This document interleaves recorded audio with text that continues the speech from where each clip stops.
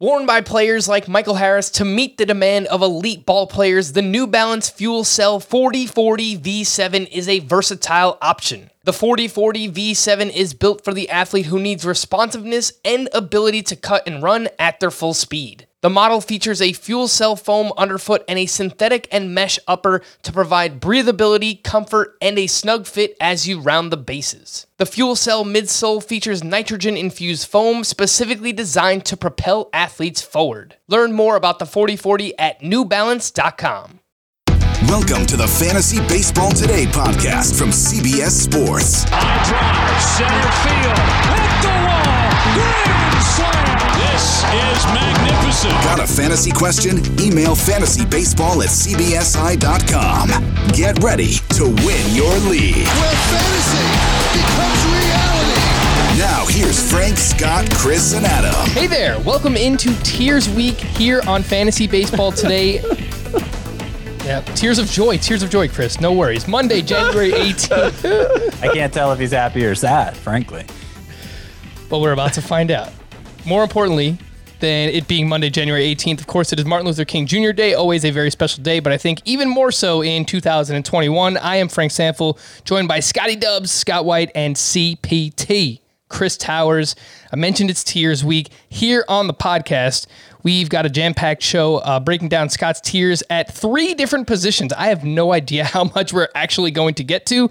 Try my best. But catcher, first base, and the second base position. Scott, for everybody out there who might be new to how tiers work in general for fantasy sports, but in particular on this show, fantasy baseball, how would you define tiers? Well, it's a really simple concept that I find very helpful. It's you kind of go through each position and you mark where the biggest drop-offs are and where, it kind of gives you a broad sense of how the distribution of talent looks like at each position, how deep they are at the top versus in the middle versus toward the bottom. But where its most practical use is, I think, during a draft, where you can see how many players are left in an active tier at a position. And obviously the position with fewer players in an active tier is probably the one you need to target next because the drop-off's coming there. Scott, I apologize. If there are times where I'm just like laughing throughout the course of the podcast, it's not because I'm laughing at anything you're saying. I'm laughing because Chris's awesome cat here. This is David Bowie, right, Chris? This is David Bowie. Yeah, he's just like tapping Chris on the shoulder while you're talking and like trying to get Chris's attention, and it is awesome and it's very cute. Of course, you can watch us on YouTube, youtube.com/fantasy baseball today. Make sure to subscribe as well. But yeah, I thought that made a lot of sense. Scott, when you're grouping these players together, are you doing it by ADP? Are you doing it by similar kind of skill sets? What you're expecting out of these players? This is all my opinion. It's not really thinking about ADP at all. Obviously, I'm going off my own rankings. They're listed in the order I rank them, but it's kind of a way to it's kind of meant to supersede the ranking process. Like it's kind of meant to say, okay, yeah, this player is better than this player if you're forcing me to pick. But the idea is if they're in the same tier, they're more or less equal, and you shouldn't care that much about what you get. So in theory, it shouldn't matter what order they're listed within the tiers. And I think that's an important point more generally when you're thinking about fantasy baseball. It's easy to get caught up on this guy's my number 3 first baseman and this guy's my number 5. So that means the number 3 guy is better than the number 5 guy. And that's true. You should think your number 3 first baseman is better than your number 5 first baseman. But like the name doesn't matter. And that, a lot of times it's like 3 might be a bigger name or 5 might be a bigger name. But if 3 generally costs a top 15 pick and 5 generally costs a top 30 pick, you should probably draft number 5, if that makes sense. Yeah, it does. It does make sense. And that's how you can use it from a snake draft perspective. But Chris, we often hear people talk about, specifically when it comes to tiers, how they're used in a salary draft, formerly known as the auction format. We are now adopting the term salary draft here on Fantasy Baseball Today. I think the reason why people use tiers in a salary draft is because you kind of, once you get towards the end of that tier, the last player in a tier, most people know, right? So we know there's a big three starting pitchers. There's Garrett Cole, there's Shane Bieber, Jacob deGrom. Usually the last pitcher in that tier within a salary draft is going to go for much more than the other two because people know that there's a huge drop-off coming in terms of value, in terms of skill in general. Was that for Chris or was that for me? And Chris, that's always a tough thing. I had my microphone muted. That's always a tough thing because when you're looking at, when you're looking at an auction, the one thing you don't know is when the last player from that tier is going to go. And so something you'll see a lot, I feel like last year we would see a lot where with third base, where you kind of had, I think it was 5 guys at the top who were all like first rounders or top 15 picks. And sometimes you wouldn't see like Nolan Arenado get nominated until the 40th player. And there are times when everybody's just kind of waiting for that last guy. And then there are times when if it goes too long, everybody, like you might have more money than everyone else and you're in a good position. So it's not necessarily cut and dry. That's why, a salary draft is much more difficult to, to give hard and fast rules on it, I guess. But yeah, generally speaking, like if it's early enough in the draft and there's that last player in the tier, you can sometimes see people get really desperate for, deGrom and Bieber are already off the board. They get really desperate for Garrett Cole. I'll go as far as to say I don't pay, like I don't use the tiers as much as a guide in a salary cap draft as I do in a regular snake draft.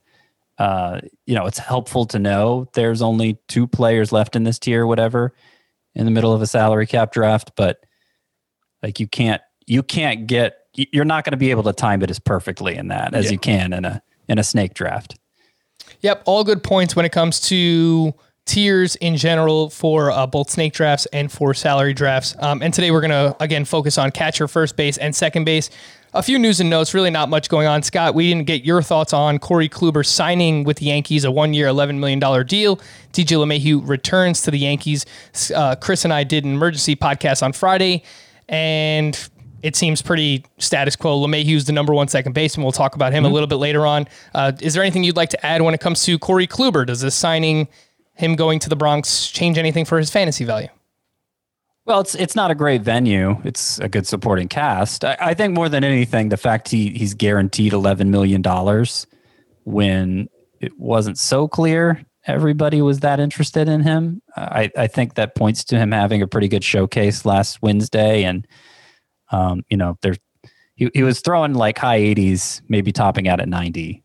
But the thinking is he'll be able to get up to his usual velocity. And, we may be too quick to write him off. Like we're kind of just presuming decline because he hasn't pitched in since 2018, more or less. But he could come back and still be really good. So I'm encouraged that the Yankees are so encouraged, I guess. The ADP, again, for Kluber is outside the top 200. That would be all the way down at 232. So towards the end of your draft, you want to take a late round flyer on Corey Kluber. Feel free to do so. He can be had at a very good discount, more so than ever before. The Red Sox have re-signed starter Martin Perez to a 1-year, $4.5 million deal, which includes a $6 million team option for 2022. He had a 4.50 ERA, 1.34 WHIP, only 46 strikeouts and 62 innings pitched this past season, so I don't really think there's much to add on Martin Perez outside of AL-only leagues. You might want to look at him just because anybody with a pulse you look at in the AL or NL-only league. The Angels. This one is not really for Kurt Suzuki, who signs a 1-year deal with the Angels, but I think this kind of hurts Max Stassi, Scott, who's someone I know that you like, and I kind of liked because I thought he was going to be the starter, but now it seems like they're going to at least split time between Kurt Suzuki and Max Stassi. Yeah, you would think. In fact, I'm not so sure. I mean, we're going on a very small sample for Stassi, where like 100 at bats, basically, where he was good. And okay, maybe he could be that good. It wouldn't surprise me if Suzuki got even the majority of the at bats there. So they're both probably in the 15-20 range in my catcher rankings going forward. Not much else going on. There's some rumors about Brad Hand, Kirby Yates getting closer. The Mets apparently we're in on Brad Hand. The Blue Jays, Astros have been in on Brad Hand. So we'll see where those guys sign, hopefully soon. There have been rumors about Luis Castillo being dealt to the New York Yankees, but apparently that came from Hector Gomez on Twitter, but not really all that credible, it seems like. Jeff Passan called him out, so... that was wild. Yeah, Jeff Passan tweet. Luis Castillo, this is from Passan, his tweet. Luis Castillo has not been traded to the Yankees. Stop believing people who consistently get things wrong. So that's where we're at. We'll see what happens with Luis Castillo. Positional tiers. What's up, Chris? That's rough. It is rough, but probably warranted because nobody else in the industry has reported anything being close between the Yankees and Luis Castillo. Good. For these positional tiers, of course, we're not going to go super deep on every player here. We're going to save that for our position preview podcast, which will come sometime in the middle of February. This is more so about just the groupings of players and just strategy discussion in general. Catcher. This position stinks.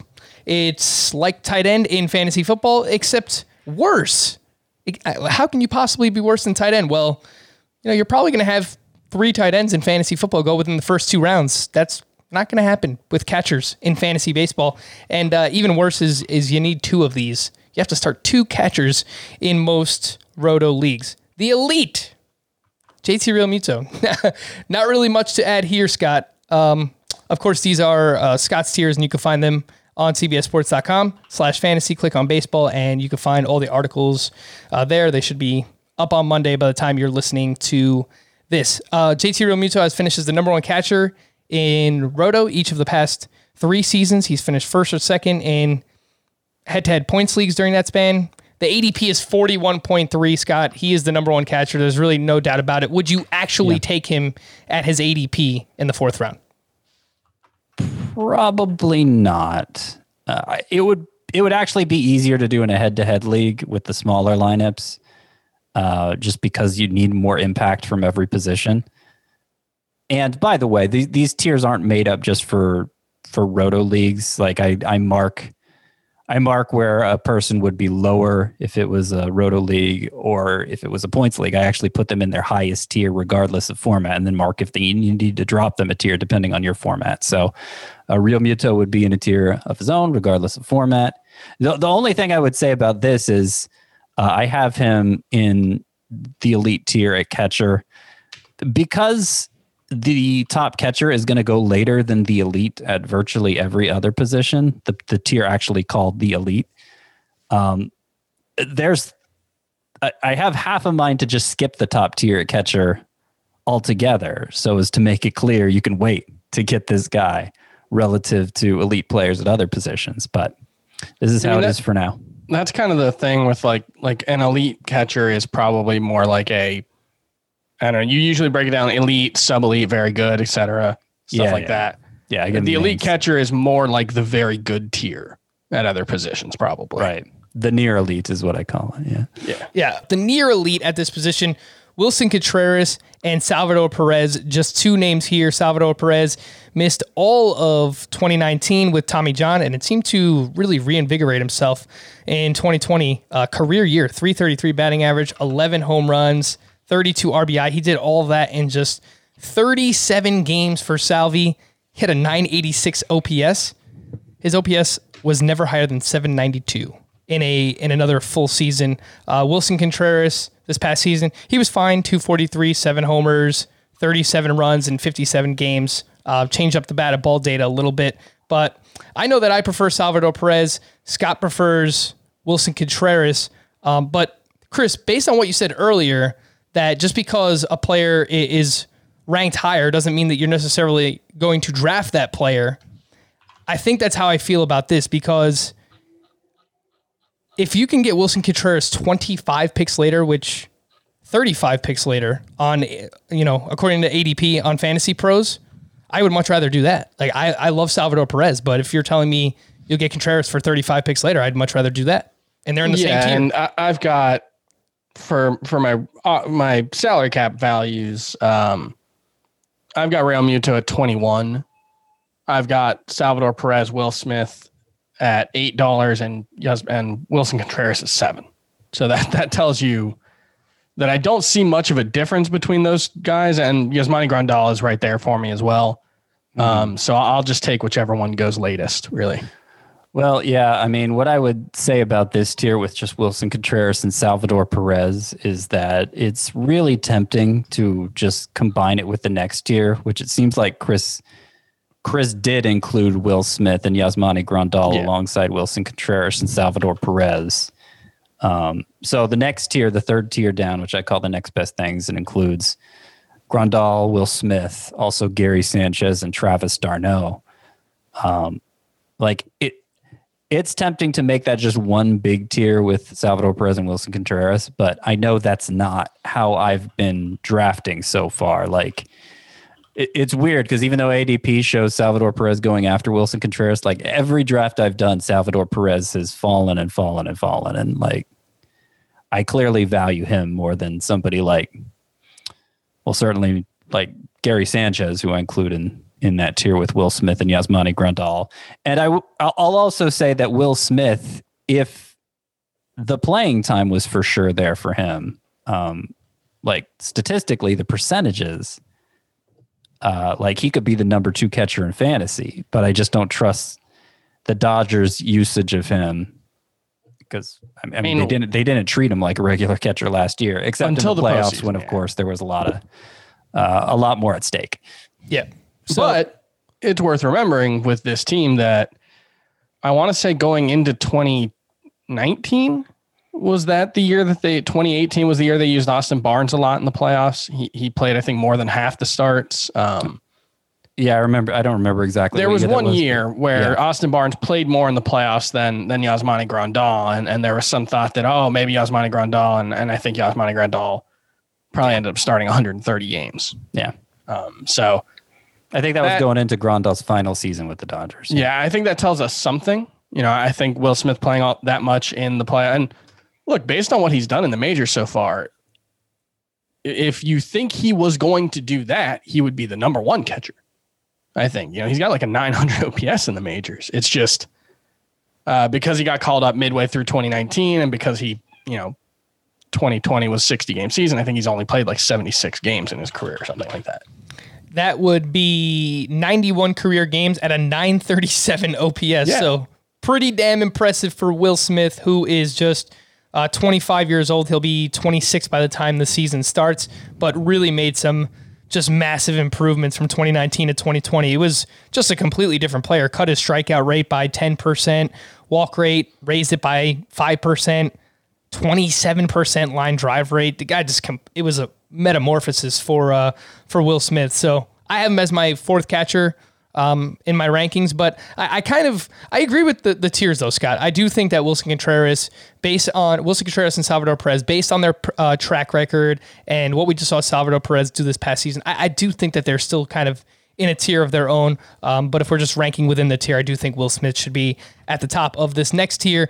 Gary Sanchez is included, and super interesting because his ADP is way behind all the names in this tier. And he's actually behind some of the names that are even in the next tier.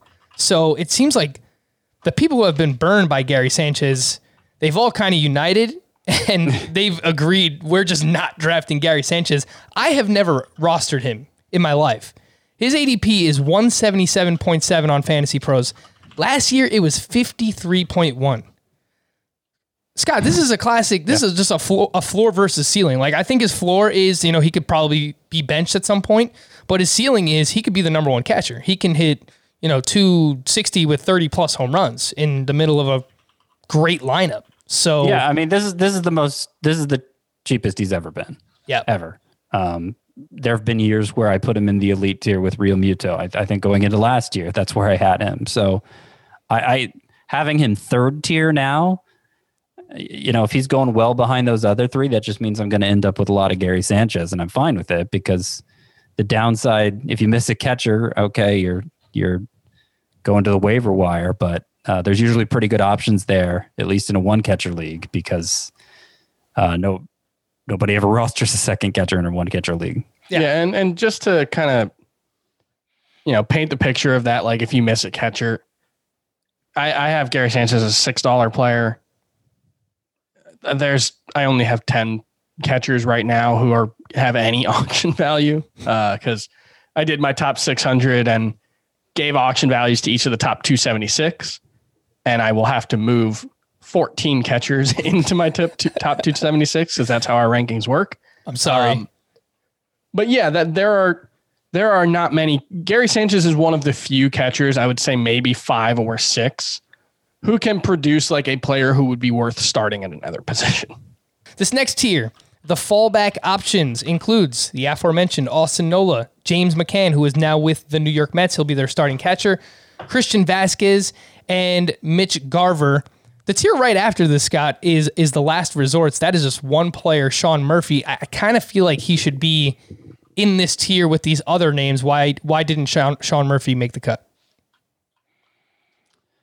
Because I do feel like he has the potential to perform like those other 4, but he's not quite there yet. So it's a lower level of comfort for me than Nola, McCann, Vasquez, and Garver's kind of with them just because he was so amazing in 2019. So, I value him about the same level of those others just as a bounce back candidate.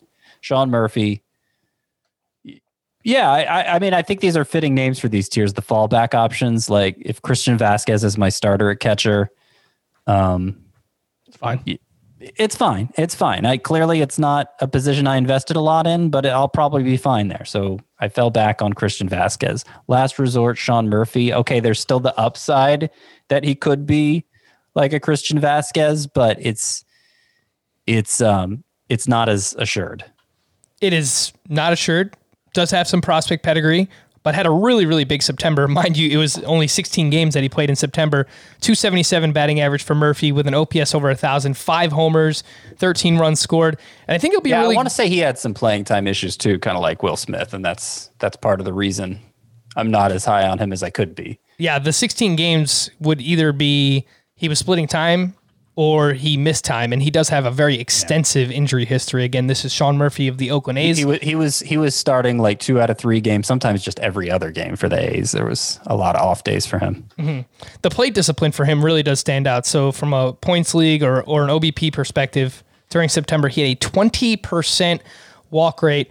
Chris, if I just group these tiers together, Austin Nola, James McCann, Christian Vasquez, Mitch Garver, Sean Murphy, to me, and this is the whole reason why we're doing this tiers discussion, this is the drop-off. This is the last group of catchers that I would want as my starter in a 1-catcher league, and in a 2-catcher league, this is probably the last group that I would want at least someone to this point to be my first catcher in a 2-catcher league. I think that makes sense. Yeah, like having 2 guys from that group seems like a good idea. And they're all so cheap that it doesn't really there's not really any reason not to target one of these guys. But yeah, this is the kind of one where if I don't have anybody from one of the tiers in this one or before that, I'm probably just waiting until my last couple of picks at catcher. The next tier we have the deep leaguers. This includes Max Stassi, Pedro Severino, Yadier Molina, Buster Posey, Jorge Alfaro, Tom Murphy, Sam Huff, and Alejandro Kirk. Huff and Kirk, specifically, Scott, are 2 youngsters with potentially a good amount of upside as your catcher 2. Mm-hmm. Yeah, those 2 guys I plan on drafting as my second catcher in a lot of 2-catcher leagues. Kirk more geared for contact, Huff more geared for power, and actually a lot of strikeouts. So they're kind of polar opposites in that way. But they're the upside plays from this tier, I would say. There's still a chance Tom Murphy could provide a lot of power if he plays regularly enough, and Buster Posey, maybe he's healthier than we've seen him in a few years and is still pretty good. But these are catchers will pretty much only be drafted in 2-catcher leagues. And then I don't even think we need to do the tier after this, the leftovers tier. It's so long. Yeah, there's so many names probably in just here. Move on to first base. The one name I did want to point out from the leftovers tier, Scott, is Dalton Varsho, who came up last year for the Arizona Diamondbacks, a unique prospect because he could play in the outfield and he can also play as catcher. And as of now, expected to start in the outfield. So I wonder, would you consider moving him up in a roto context, Scott, just because he can contribute some steals, maybe 10 to 12 homers, 10 to 12 steals. And I think he's going to play more regularly than other catchers if he's starting in the outfield. So Do you think where did you see that he's expected to start in the outfield? Because I hadn't seen that yet. that's according to Roster Resource. So these are just like super early projections. Right. So they're just filling out a lineup with the names that are there, as opposed, you know. They have the presumption is the Diamondbacks will have more players between now and opening day. So I'm assuming Varsho and Kelly are going to split at bats mostly behind the plate, with Varsho maybe occasionally appearing in the outfield. Mm-hmm. If Varsho is an everyday player somewhere else, I mean, that might move him up a couple tiers. Maybe he joins Sean Murphy in the last resorts. I don't know, because usually that's a big boost to a player's value if he's playing. If a catcher eligible player is playing mostly somewhere else. I mean, you just look at what he's done at Double-A, let alone, he didn't do much at the majors last season, although 3 steals and 3 homers in 37 games. That's nice from a catcher. But at Double-A, it was 108 games, 18 homers, 21 steals, 301 average, 899 OPS with good plate discipline. Mm-hmm. It could be a very good profile. I mean, he's a better prospect than Sam Huff and Alejandro Kirk. It's just I don't see as much opportunity for him to play as of now. So he played 10 games at catcher and 19 in the outfield last season. So it seems like they don't mind throwing him in the outfield there. According to Roster Resource, they have him on the strong side of a platoon in center field, starting as a left-handed bat against right-handed pitching. So we'll see. Love a catcher / center fielder. He can move to second base later on in his career. It's such an interesting player, but the minor league profile is pretty good. And I will just point out the ADP for Varsho is 209. That is just ahead of James McCann, 3 spots ahead of James McCann and 20 spots ahead of Mitch Garver. So, you mentioned, Scott, that if we knew that he was going to play in the outfield, that he would be up around that Sean Murphy range. It seems like people are assuming based on his ADP that will be the case. So we'll see. It's something to watch closer to spring training, and we'll see a bunch of camp battles and where he's playing throughout the spring. And I think all those things will help us form an opinion. He is not catcher eligible in CBS leagues, though. He to start the season should be. He played 10 games at catcher. Is he not showing up? Are you looking in a league that hasn't had its settings adjusted for the shortened season? Maybe. I went with the Roto League we played last year. Yeah. So it's possible. So his primary position is outfield, and if it doesn't, and that's just a really good point. League settings. It's a really good point to mention, because people have been asking on our fantasy on our Facebook group page. They've been asking what the eligibility is for this year on CBS, and for position players, it's 10 games played in 2020. Normally, it's 20 games over the course of a 162 game season, and if we were going proportionately, that would be like 7 to 8 games. We thought that was too few, so we rounded that up to 10 games. If a position player played 10 games at that position in 2020, they will have that eligibility on CBS. But if you're in a commissioner league, that's, you're playing in the same league that you were in last year, that's a setting you'll have to, those aren't going to be adjusted. We're not going to go in and change your settings for you. Okay. If you're starting a league fresh, that's what it's going to default to. But if it's an old league, you'll have to change your settings to reflect that, or not reflect it if you so choose. Before we get to first base and second base, I just want to let everyone know that we have reached that point of the year where there's a lot of sports going on at once. The NBA, college hoops, hockey. Remember hockey?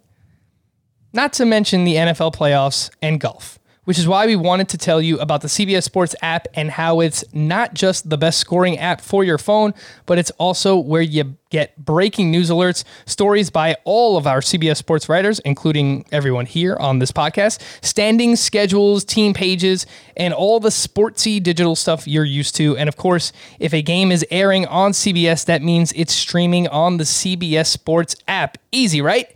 Download it. Re-download it if it has that little cloud logo next to it on your phone.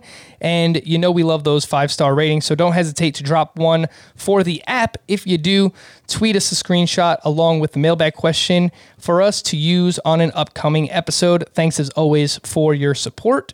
And we mentioned earlier, if you haven't yet, you want to see Chris's cat, you want to see Scott's awesome living room, subscribe to our YouTube channel, youtube.com/fantasybaseball today. Hit that big red subscribe button. Thank you very much. We're going to take a quick break. When we return, first base tiers here, Fantasy Baseball Today. Homes.com knows that when it comes to home shopping, it's never just about the house or condo. It's about the home. And what makes a home is more than just the house or property, it's the location and neighborhood. Homes.com offers in-depth neighborhood guides with detailed video overviews, comprehensive narratives, and unbiased information from a multitude of sources. You thought we'd go in-depth with player analysis on fantasy baseball today? You haven't seen anything yet. Each listing features comprehensive information about the neighborhood, complete with a video guide. If you have kids, it's also schools, nearby parks, and transportation options. When looking at local schools, they offer test scores, state rankings, and student-to-teacher ratio. They even have an agent directory with the sales history of each agent. That's why Homes.com goes above and beyond to bring home shoppers the in-depth information they need to find the right home. So when it comes to finding a home, not just a house, this is everything you need to know, all in one place. Homes.com. We've done your homework.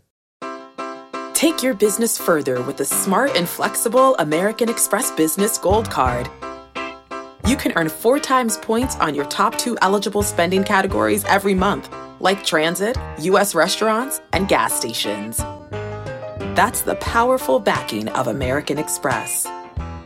4 times points on up to $150,000 in purchases per year. Terms apply. Learn more at americanexpress.com/businessgoldcard.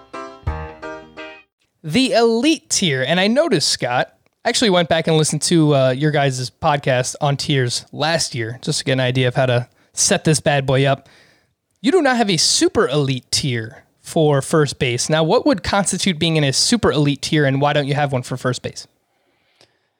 Well, some positions need more tiers than others, and sometimes they need an extra tier on the top end, sometimes they need an extra tier on the bottom end. The first baseman is Freddie Freeman. Is he distinguished enough from Cody Bellinger to deserve a separate tier? Maybe. You could make the argument. But to be consistent across the positions, I only gave positions a super elite tier if they had somebody who so obviously had to be a first rounder versus the next one down who's so obviously had to be not a first rounder. So it was just kind of a way, the positions with the super elite tier saying, all right, it's still the first round. If there's a super elite tier guy left, regardless of the position, you need to take that guy. And Freddie Freeman is a borderline first rounder, but I think we most often see him go in the second. That's about right. He goes usually around that turn at the 1-2 turn in a 12-team league. That elite tier includes Freddie Freeman, Cody Bellinger, and DJ LeMahieu. DJ Elite. Scott, that would mean that you are considering, does that mean like you're considering taking him at that turn as well because he's in the same tier as these guys? Or do you just expect similar overall production from DJ LeMahieu? Well, it gets complicated when you got multi-eligibility guys, right? Obviously, LeMahieu's most often going to be drafted at second base, and I think he's the only one I could call elite at second base. He's in a tier all to himself at that position. And again, I'm trying to make the tiers consistent between positions as well as reflecting the breakdown of the position itself. I suppose you could argue, and I'm comfortable saying this, that you know, it's better to bypass Freeman and Bellinger for something else and take LeMahieu as your first baseman, but that's just a weird thing to plan for because you'd much rather have LeMahieu as your second baseman. So I don't think anybody's actually going to say, well, okay, I won't draft Freeman or Bellinger because then I'm blocking LeMahieu from playing first base, you know? Yeah, that makes sense. You definitely want to use him at second base. I think that's probably the biggest takeaway from this. Most likely. I could see in a salary cap draft where you haven't filled first base and he just goes later and maybe he winds up your first baseman, but I think that's a pretty weird scenario for the most part. You know what is interesting that you can do mid-draft if you take LeMahieu, though, is, and I just did this, I'm currently in an NFBC draft going on. I drafted him in the third round of a 15-team, this is a 5x5 roto, and I drafted him as my second baseman, but as the draft went on, it turned out that there was another second baseman that just kept falling. So because of that, I drafted that player, and then I moved DJ LeMahieu over to third base. So that's happened to me too. Yeah. Having that option and that type of versatility mid-draft is really awesome for someone like LeMahieu, who of course has triple eligibility, first, second base, and third base. The debate here is Freddie Freeman versus Cody Bellinger. Freeman, higher floor. I think he is probably safer in general. Cody Bellinger, potentially has more upside than someone like Freddie Freeman. He is younger, of course, but shoulder surgery, Bellinger had shoulder surgery. He had a batting stance change last year, which kind of threw him off. He has now struggled against left-handed pitching in 2 of the last 3 years. 681 OPS back in 2018 against lefties, 666 OPS against them here in 2020. Chris, if you have the 12th pick and you want to take a first baseman, are you taking Freddie Freeman or Cody Bellinger if both of them are on the board? I think I'm going with Bellinger, but it's pretty close. I think I have them separated 3 spots overall in my rankings. So I think Bellinger gets just a slight edge, but it's not a significant one. And, I definitely do think there is more risk with Cody Bellinger, given the injuries, given the fact that he struggled so much last season. But last season was obviously a small sample size. He was arguably the best player in fantasy in 2019. So I just think I'm not going to overreact to the 60 game season there. Freeman is consistently going to be, one of the 10 best hitters, 15 best hitters in fantasy every year. He's been that, pretty much every year. I think there might've been the 1 year where he had that wrist injury and wasn't quite himself, but otherwise you know what you're getting, and what you're getting is a high batting average, tons of runs and RBI and good home runs. I think Bellinger's steal potential, he could match Freeman across the board and also steal 15 bases. I don't know if the batting average has that much of a chance. Bellinger hit 305 in 2019, but he is a 273 career hitter. So, I think the batting average is much safer for Freeman, but you're right about the steals. He's going to... And it's worth noting, he did sustain his plate discipline gains in 2020. Yep. He only struck out 17.3% of the time. So, when you compare, the fact that he only hit 239 last season, that's really bad. But, he was only like a 260, 267 hitter his first 2 seasons. That was back when he was a 27 to 24% strikeout rate guy. Now that he's a 16 to 17% strikeout rate guy, presumably moving forward, I do think the batting average ceiling is there. He's not a sure thing as Freddie Freeman in that category. That is, one of the places where Freeman really stands out. But I do want to note that for Bellinger's sake. That is fair because his BABIP was 245 in 2020, 297 for Cody Bellinger's career. So did underperform his BABIP where he's been at for most of his career in 2020. I prefer Freddie Freeman. I just prefer the safety in my early round pick. So I'll take Freeman over Cody Bellinger. The near elite tier, Jose Abreu, Luke Voit, Anthony Rizzo, who is lower in a categories league, so roto or in a head-to-head categories. Yeah, he would be in this tier for a points league, but not in a categories league. Pete Alonso and Matt Olson. Now, this is an interesting blend of career years versus big underperformers this past season. Jose Abreu, he was awesome this past year. I love him. I was talking him up, and he was annually undervalued, but now the ADP is caught up. It's 31.7. So as much as I love Jose Abreu coming off of a career year, I think it's tough to pay that early of a price. Pete Alonso, ADP 54.7. That's higher than I actually thought it would be. I kept making the argument last year. Why would you take Pete Alonso when you can get Matt Olson 3 to 4 rounds later? And we're basically in the same spot again. So unless you just really don't like Matt Olson, which brings us to both him and Anthony Rizzo here, who these are the bad BABIP bros. That's what I've labeled them, because Matt Olson 227 BABIP in 2020, 277 for his career. That's 50 points below his career mark.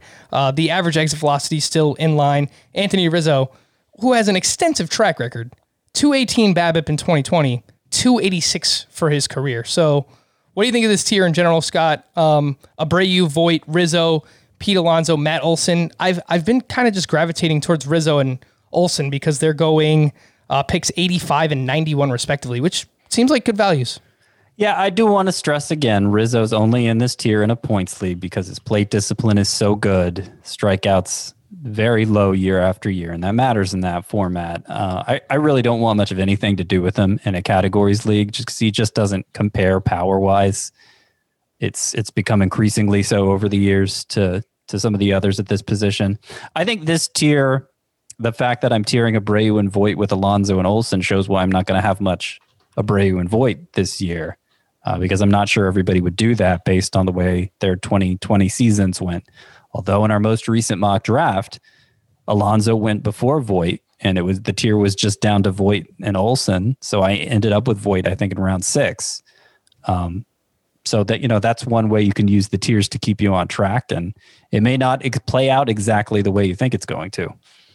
The next best things tier includes Paul Goldschmidt, Dominic Smith, Vladimir Guerrero, Max Muncy, Carlos Santana, who is lower Points league only in a categories league, Mike Moustakas, and then Rhys Hoskins, who is also points league only for this tier, and he would be lowered in a categories league. Scott, is this the cutoff for the position in general? Who you would want as a starter? Is this the last tier that you would be looking at to fill your starting first baseman? Yeah, if I don't have my first baseman by the end of this tier, it's something went terribly wrong. I mean, the thing is, first base has a lot of depth in these middle to late rounds.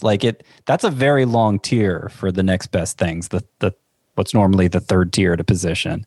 That's an unusually big tier. But the tiers had been pretty small building up to this. So I'm not going to say all is lost if I don't get a first baseman from among this group. It's pretty easy to do. But the next tier, the next tier would include, I'll just go through it: Miguel Sano, Eric Hosmer, Josh Bell, who's very interesting, Ryan Mountcastle, Tommy La Stella, and Jake Cronenworth. You're probably going to draft him to play another position. But I feel like you probably need to double up at the position to kind of hedge your bets with maybe a Josh Bell and a Ryan Mountcastle if you miss out on the first 3 tiers at third base, at first base, if you don't get a Paul Goldschmidt or a Vladimir Guerrero. And that tier does shrink if you're not including Carlos Santana and Rhys Hoskins in it. If you're doing a 5x5 league, so I guess that would make it a little harder. So yeah, it's I don't know. I haven't done a draft yet where I haven't gotten a first baseman by the end of this tier, I guess. Scott, I guess you haven't seen the pictures of Vladimir Guerrero recently that have been making their rounds on the internet. This guy is jacked up. The streets are ablaze. He has lost all the baby fat. He still just has a 7. Has he? Maybe not. There's one picture of him from far away that we're it's all based on this one picture that one person posted comparing to another picture from another person. But one of them's outside and close up and shot from below. One of them's inside and far away and shot at eye level. He's wearing a stretchy shirt in one of them and a baggy shirt. And it's just look, as a chubby guy, I am well aware of how much your clothing choices and the fit can create the illusion that you are slightly less chubby than you are. He looks to be in better shape. But the thing I struggle with this whole conversation, he wasn't jacked when we thought he was the best hitting prospect of his generation. Right. And so this idea that he's skinny, so he's going to be good now. We don't have a control here. We don't have a sample size where he was svelte and cut and a sample size where he looked like he did last season. Mm-hmm. And then, now we can compare the, we're just looking for reasons to like Vladimir Guerrero. And I would very much like Vladimir. He is, outside of Giancarlo Stanton, since he joined the majors, basically the elite batted ball guy in baseball in terms of max exit velo, number of batted balls over 115 and 110 miles an hour. He's right there with everyone outside of Giancarlo Stanton.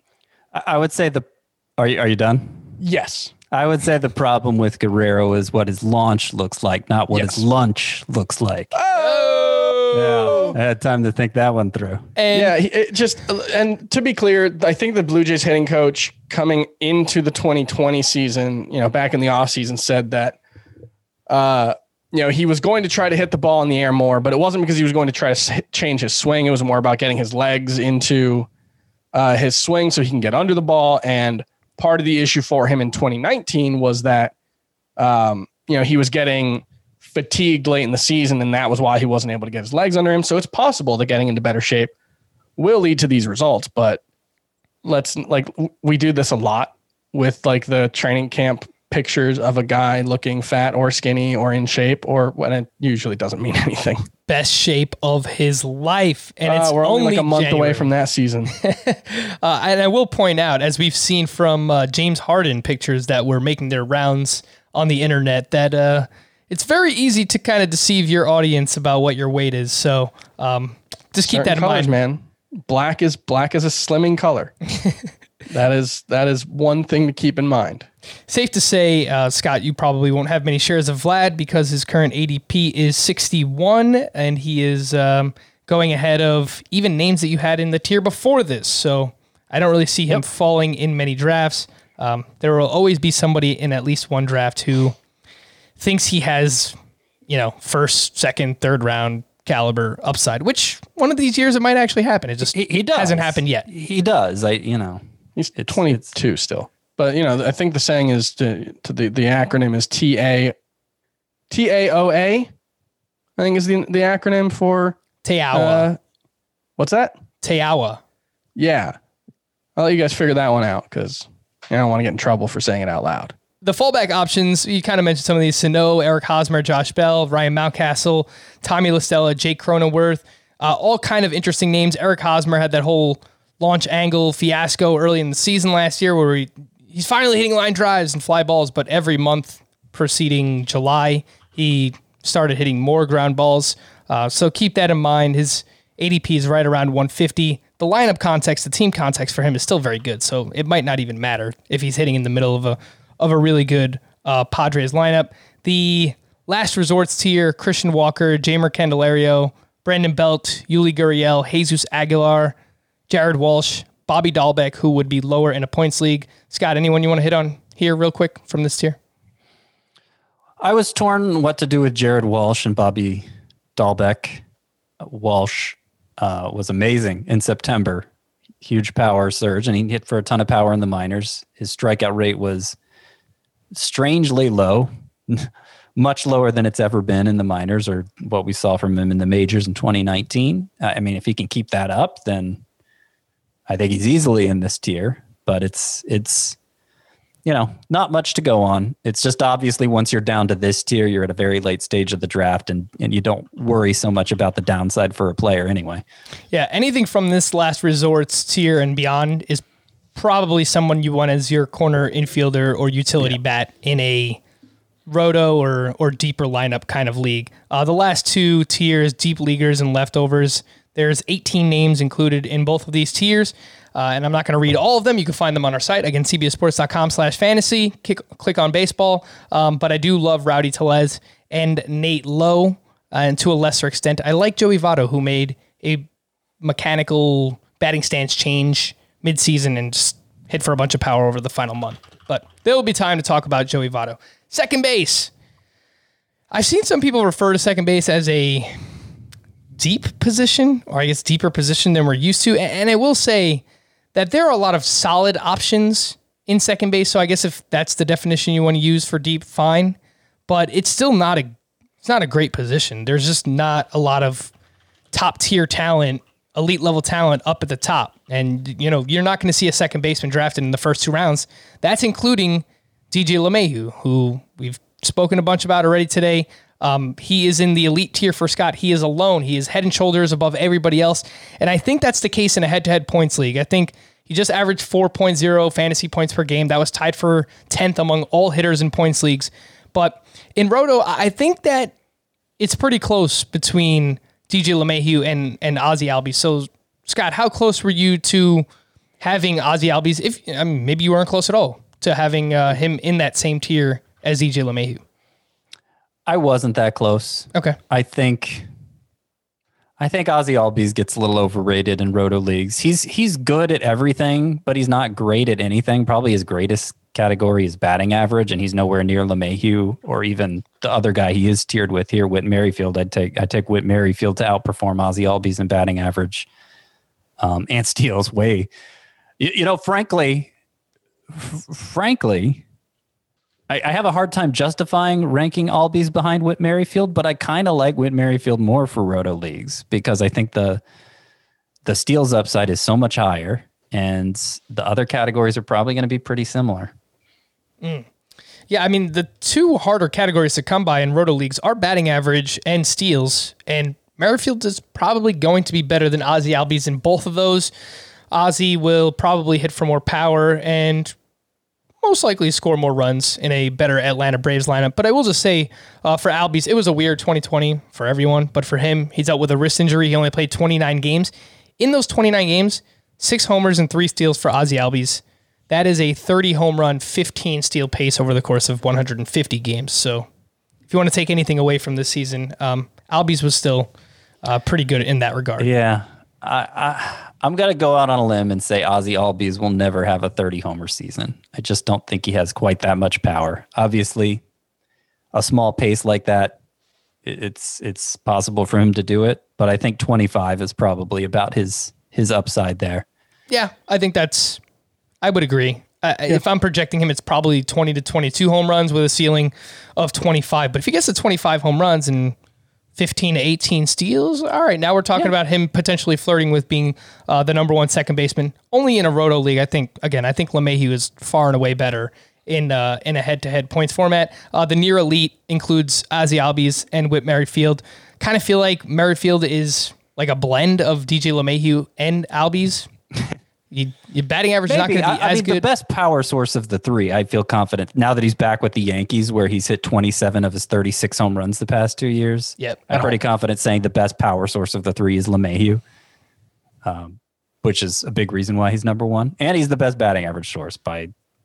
They're all good for batting average, and yet I feel like it's not a stretch to say LeMahieu is the best source of batting average by far among the three of them, because he's just... I mean, he might be the best source of batting average in baseball. Yeah. I mean, he hit 327 and 364 his 2 years with the Yankees. Right. Yeah, it's hard to argue with his approach in that stadium. After the near elite, we have the next best things tier for second base. And this is, of all the tiers that we've talked about today, this is probably the most interesting one. Ketel Marte, Jose Altuve, Cavan Biggio, Keston Hiura, Brandon Lau, Max Muncy, Jeff McNeil, and Mike Moustakas. Let's just start off with Cavan Biggio and Brandon Lau, because I think that, at least I do, there's questions for all of these hitters, but I probably have the most questions for those two in particular. Lau was super streaky. The final numbers in 2020 were still very good. 269, 14 home runs, 36 runs, 37 RBI, 3 steals. And Biggio, he's probably a 2020 player, but with a low batting average, better in OBP formats. The underlying Biggio is like... He's so weird, Chris. He is scraping absolutely every ounce of value he can out of his limited tool set. Like he is, when you look at the batted ball data, 30.6% hard hit rate, 5% barrel rate, 87.4 mile per hour average exit velocity, 103.6 max exit velocity. You look at all that, and that's like bad, below average pretty much across the board. But he has hit 24 home runs in 159 games, which is, roughly average for a fantasy relevant player, probably a little, maybe a little above average for a major leaguer. And so, his approach, it's a lot of fly balls. It's very Matt Carpenter-esque, except Matt Carpenter hit the ball a lot harder. And we saw, with Matt Carpenter, there was a lot of peaks and valleys. And, I think if Biggio wasn't a stolen base source, I'm not sure he would be particularly fantasy relevant. But, again, 20 stolen bases in 159 games. If he's a 20 steal guy, it doesn't matter. Well, the things for the never been caught stealing 5x5 leagues, he's somebody who can give you steals, and for the points leagues, he's like one of the best walkers in baseball. So he's just like, he's perfectly optimized to matter in a way that you'd be afraid of him if he didn't stand out in those two very important areas for those two formats. Scott, would you actually use a top 70 pick on either of Lau or Biggio?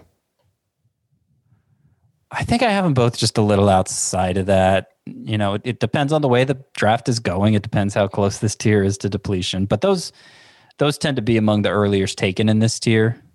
The earlier ones taken. I will point out, just to use a head-to-head points example, Lau was actually third at this position in head-to-head points per game last year, behind LeMahieu and a guy who we haven't gotten to yet. Lau was third, so it was a really good year, even in a format where you'd think because of his strikeouts he might have issues, but he was really good. Like you, I think there's a lot to prove. Obviously, Ketel Marte and Jose Altuve and the not too distant past have been elite performers here as well. So I think I don't want to drop them too far. Yeah, it's just a really interesting tier of guys who mostly underachieved in 2020. Yeah, mostly underachieved in 2020.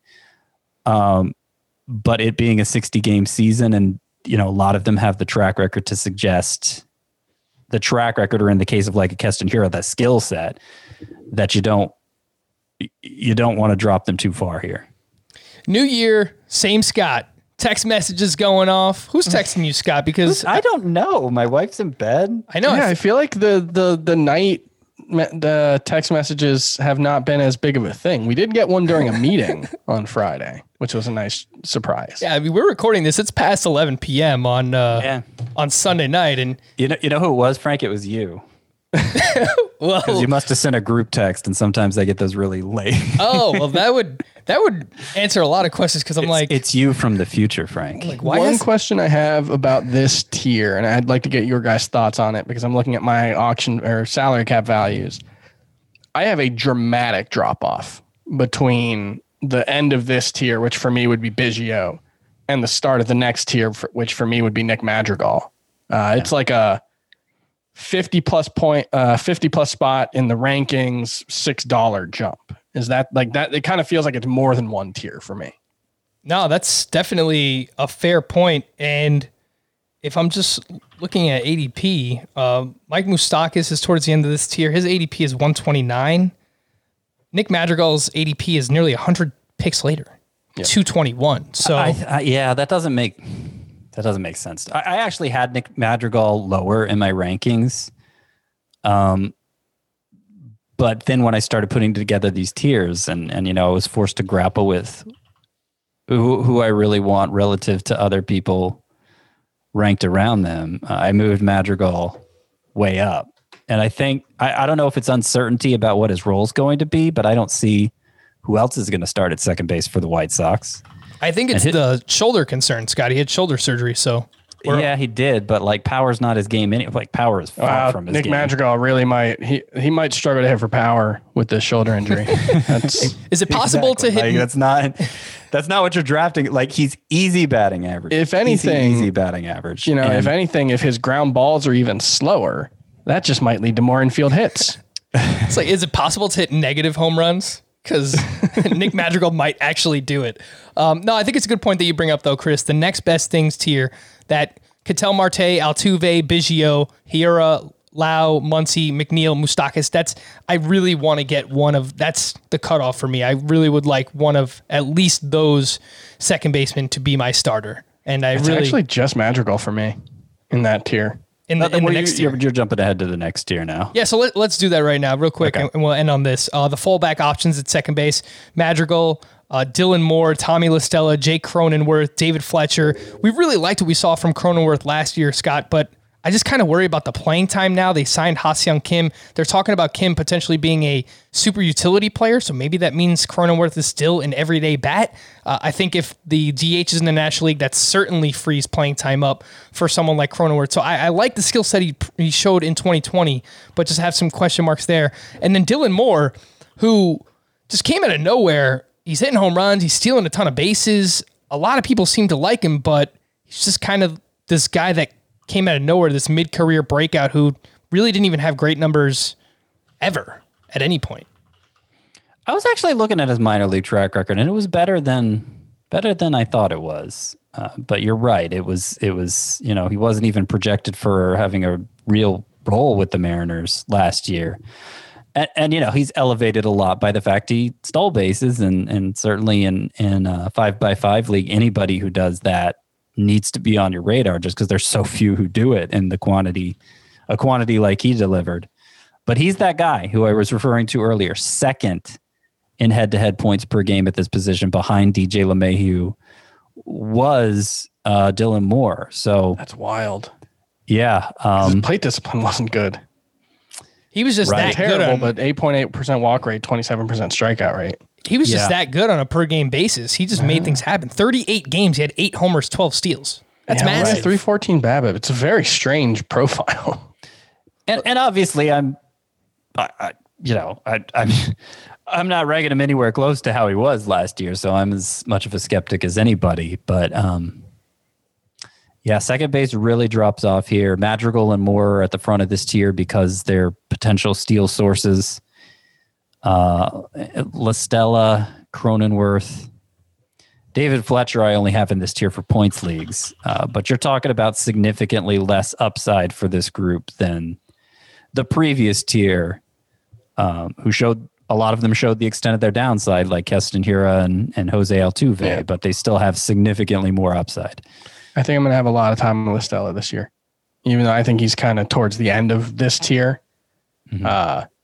Just super safe batting average and should have good runs and RBI, hopefully. Yeah. Is he going to play for the Williamsburg Towers this year? Are you just going to sign him to your personal softball league because he doesn't? Yeah, I mean, I guess it depends on him getting a job. But it's the economy's recovering. We're on an upswing. I think he'll find work. The last thing that I will point out on Dylan Moore, I was very wrong. His minor league track record was actually pretty good.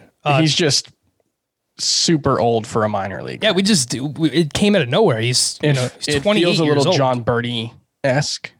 And Birdie last year basically returned to just being like a decent stolen base guy with nothing else. So that's the feeling I get from it. I will point out Dylan Moore in 2018 across AA and AAA, 14 homers, 23 steals, and 885 OPS. In 2016, we're going back here, 14 home runs, 42 steals, and 820 OPS. So he has had some seasons in the minors, big OPS numbers, some power, some speed. All right, but he was old for high A in 2016, and that was 6 seasons ago. Yeah. But there were a lot of articles that came out last year about him just completely changing his approach, and he hit a lot of line drives, nearly 25%. There might be something there with Dylan Moore. What's his ADP? Do you have it? His ADP would be 128. He is going 22 spots behind Jeff McNeil and 1 spot ahead of Mike Moustakas. So based on it sounds like 100 spots ahead of Madrigal, which if the ADP was, look, the ADP is clearly higher than I ranked Dylan Moore. So I guess I can't make the what do you have to lose argument for him. You have a decent amount to lose. Yeah, it's a fair point on Dylan Moore. The last resorts, Chris Taylor and Jonathan VR, were waiting for him to sign somewhere, and he would be in a lower tier in a points league. He'll move up from here, though, if he signs to be an everyday player somewhere. Let's get him back in Baltimore. Yeah, that would be great. Deep leaguers, Gavin Lux, Jerkson Profar, Gene Segura, Nick Solak, Scott Kingery, John Birdie, Ty France, Garrett Hampson. Nick Solak, someone I just can't quit. See what the playing time looks like in spring, but somebody I do like. And then there's a whole big tier full of leftovers. You can see those on the site. We're going to wrap up there for Scott and Chris. I am Frank. Thank you all for listening and watching Fantasy Baseball today. We'll be back again tomorrow. Bye-bye.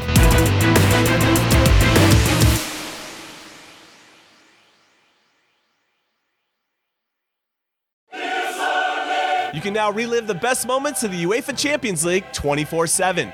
The UEFA Champions League channel is a new 24-hour streaming channel serving non-stop goals, highlights, and full match replays from the world's most prestigious club competition. Reminisce on your favorite moments, legendary players, and brilliant goals with the UEFA Champions League channel streaming around the clock on Pluto TV and the CBS Sports app.